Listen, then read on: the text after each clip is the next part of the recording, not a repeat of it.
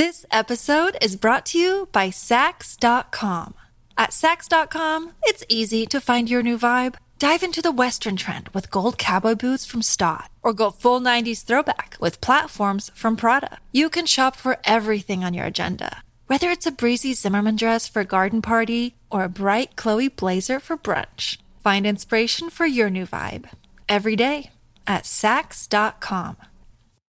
Another day is here, and you're ready for it. What to wear? Check. Breakfast, lunch, and dinner? Check. Planning for what's next and how to save for it? That's where Bank of America can help. For your financial to-dos, Bank of America has experts ready to help get you closer to your goals. Get started at one of our local financial centers or 24/7 in our mobile banking app. Find a location near you at bankofamerica.com/talktous. What would you like the power to do? Mobile banking requires downloading the app and is only available for select devices. Message and data rates may apply. Bank of America N.A., member FDIC. I am Sarah Jane Case, and this is Enneagram and Coffee.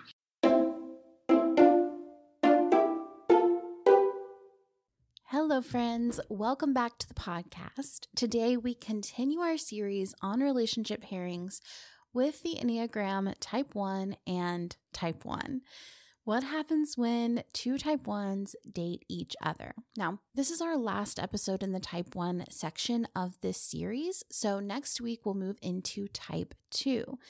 But before we do that, I want to let you know that if you were looking for Type 2 and Type 1, that has already happened in the Type 1 series. And each type will get shorter as we go forward because the pairing will already be covered. Sometimes this can be a little bit confusing, so I just want to set that straight up front before we move into Type 2. It is already Type 2 and Type 1 will have been done. So we'll start with Type 2 and Type 3.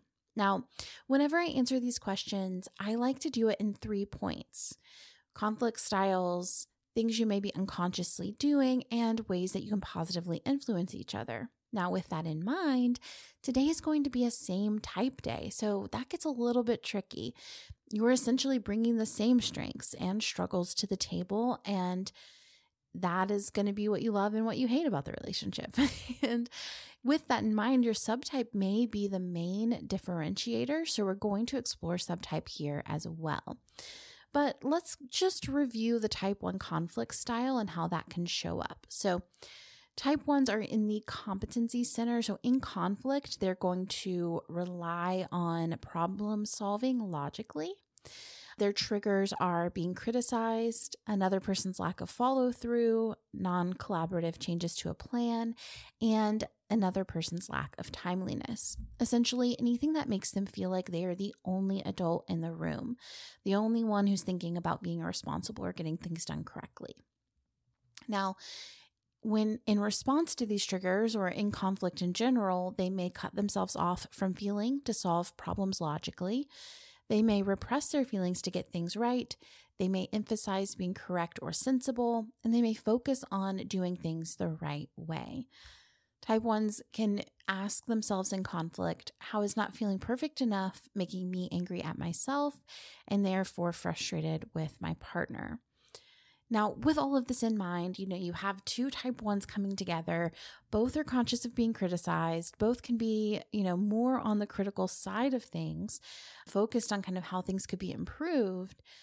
But also both tend to prioritize follow through, timeliness, being responsible, communicating about a plan change. Like the triggers you may be triggered less when you have someone of the same type because you have the same focus of attention, right? However, you can also kind of amplify things a little bit, like your response to conflict. If you're both cutting yourselves off from feeling to solve problems logically, then when do your feelings get heard, right? If you're repressing your feelings to get things quote unquote right or do things in the appropriate manner or being correct or sensible, when are you connecting on an emotional level? When are you working through these deeper emotional issues? That's something you're going to have to focus on and make a priority. So let's get into things you may be unconsciously doing or things to be cautious of unknowingly doing.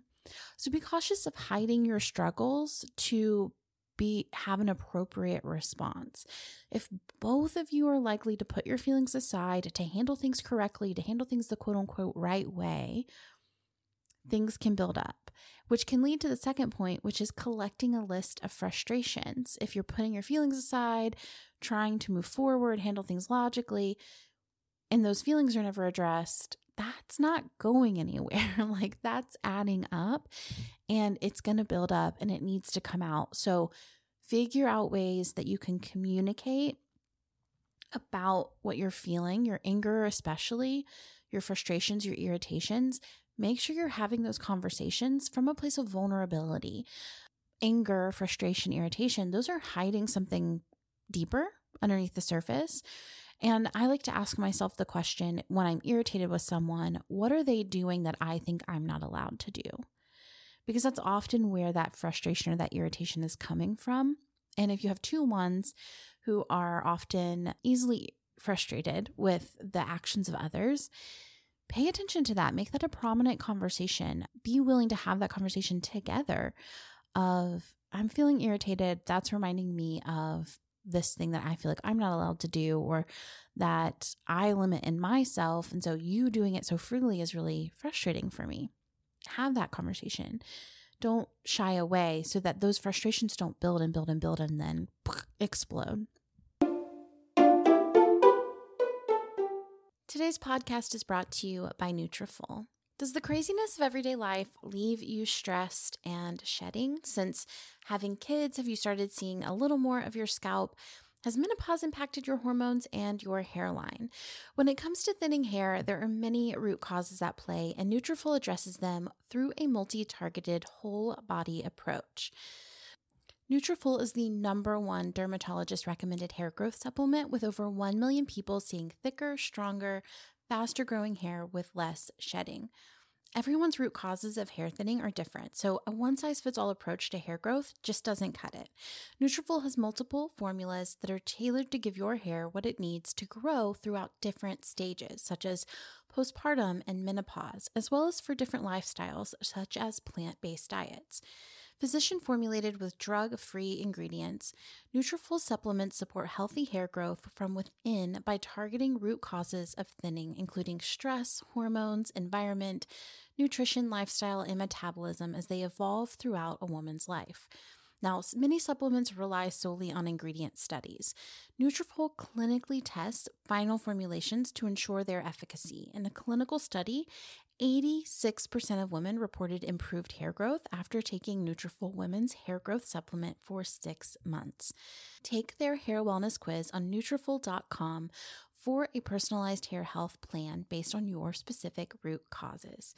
With Nutrafol, building a hair growth routine is simple. Purchase online, no prescription required, free shipping and automated deliveries ensure you'll never miss a day. See results in 3 to 6 months. So take the first step to visibly thicker, healthier hair. For a limited time, Nutrafol is offering our listeners $10 off your first month subscription and free shipping when you go to Nutrafol.com and enter the promo code EGRAM. Find out why over 4,500 healthcare professionals and hairstylists recommend Nutrafol for healthier hair. Nutrafol.com, spelled Nutrafol.com, promo code EGRAM.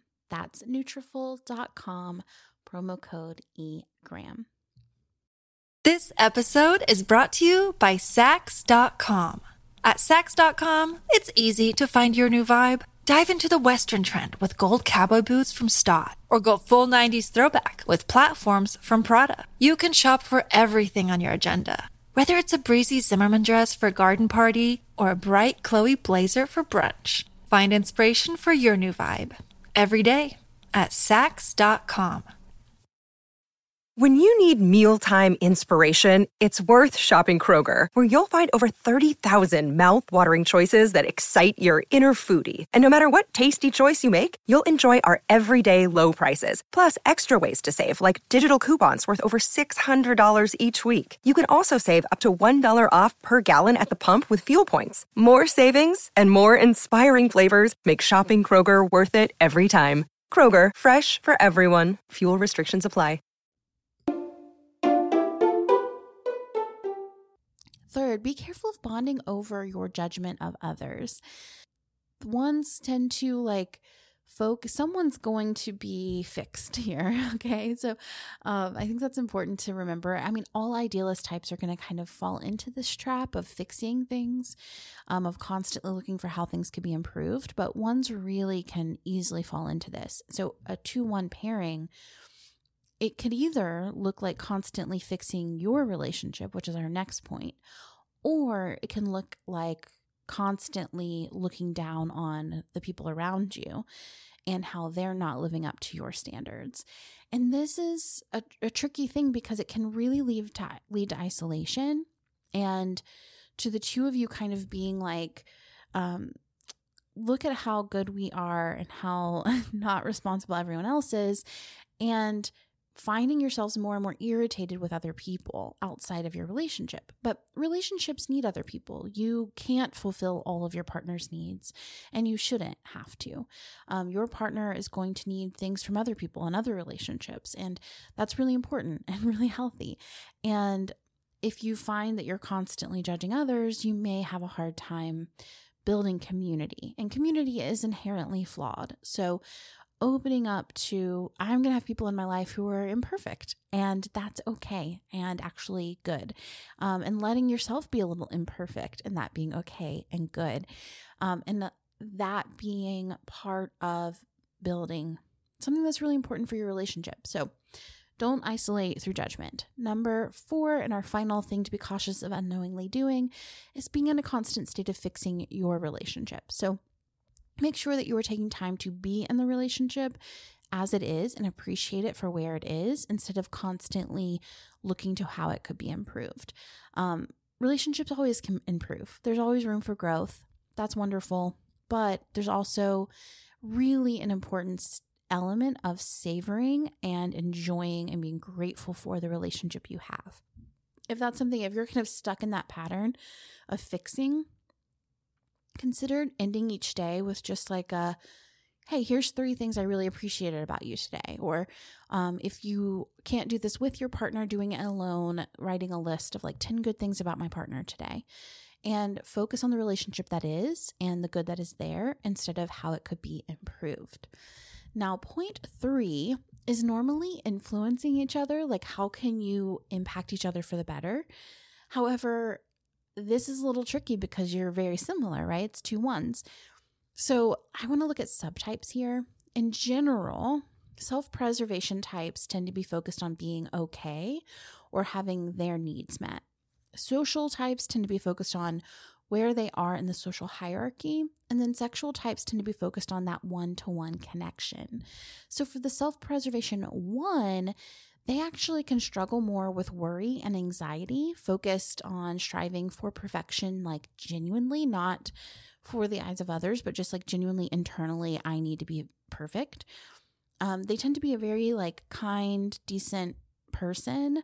They may feel a desire to have control over their own life, their own choices, and they may attempt to predict the future, which can cause them to look a bit like a 6. Now, our social subtype here, they take on the role of the example for the right way to be. Again, remember, self-pres, they're looking to make sure that everything's okay, they're getting their needs met, so they can kind of be a little bit more, they're like that kind of one sense of control. It can kind of go into, okay, I need to make sure I can control myself, I can control my needs, I can get everything's going to be okay, I can control the future, and everything will work out. Social, it's more about where you are you an example for the right way to be? This type can be a little bit more on the like rigid side. They're less flexible, not really adaptable. They tend to be confident in their view of right and wrong. They have a strong desire to be, superior, to be the best, to be the right thing. They may often feel alienated in groups of people and can look a bit like a type 5. And then our sexual subtype here, they're, that's focused on that one-to-one connection. So they can focus on reforming others, not as much focused on perfecting themselves.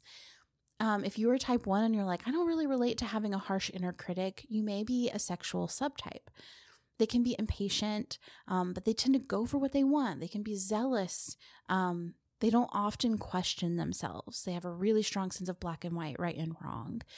And they can experience, they're the most likely to experience the trapdoor behavior, saying one thing to the world, this is good, this is bad, while having kind of a secret relationship to doing the opposite in private.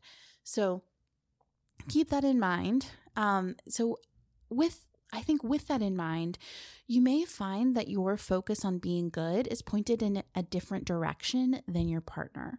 So maybe you are focused on being an example of goodness while your partner is focused on how you could be better. And that is going to be a very different experience than two sexual subtypes who are focused on perfecting one another, or a social and a self-pres who are both more focused on themselves.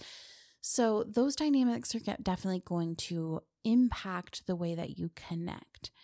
But at the end of the day, one-on-one is likely to be a reliable and consistent pairing built on mutual integrity and trust. Just be mindful of the inherent need for community and the natural imperfection in community, as well as harboring resentments that aren't discussed.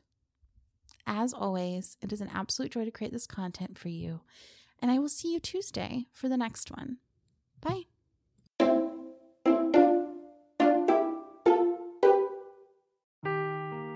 Seeking the truth never gets old. Introducing June's Journey, the free-to-play mobile game that will immerse you in a thrilling murder mystery.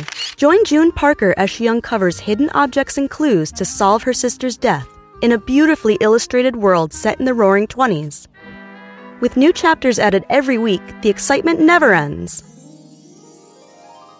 Download June's Journey now on your Android or iOS device, or play on PC through Facebook Games.